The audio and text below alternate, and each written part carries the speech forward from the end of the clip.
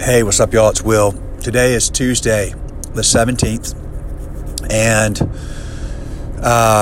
things are getting dicey.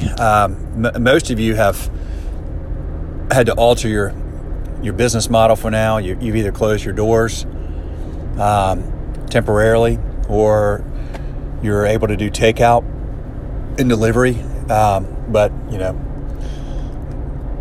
it's a tough spot right now. But the good news is, I did see today a report that a group of hospitality industry executives from all the big major brands, Darden and so forth, met with the president. And one of the executives spoke up and said, you need to do something to help small businesses in our space. You need to help independent restaurants. It didn't say who that was, but thank you to that person. And apparently the president's response was, I think you're really going to like what we're coming up with. So who knows? I'm going to choose to be optimistic and hopeful that works out.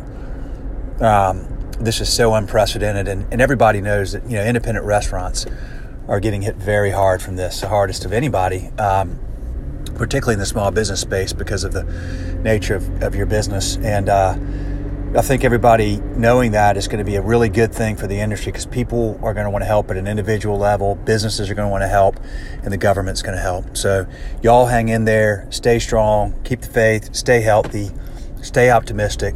It's why you're in this business in the first place, because you love what you do, and you've got skin in the game, and you're optimistic about serving your community, and your community is going to pay that back tenfold once this passes through and we're back out again. So anyway, like I've said on some other episodes, if you've got anything to share that you want me to share here, just text me 704-906-2031 and let me know if you want to text info or if you want me to call you or whatever.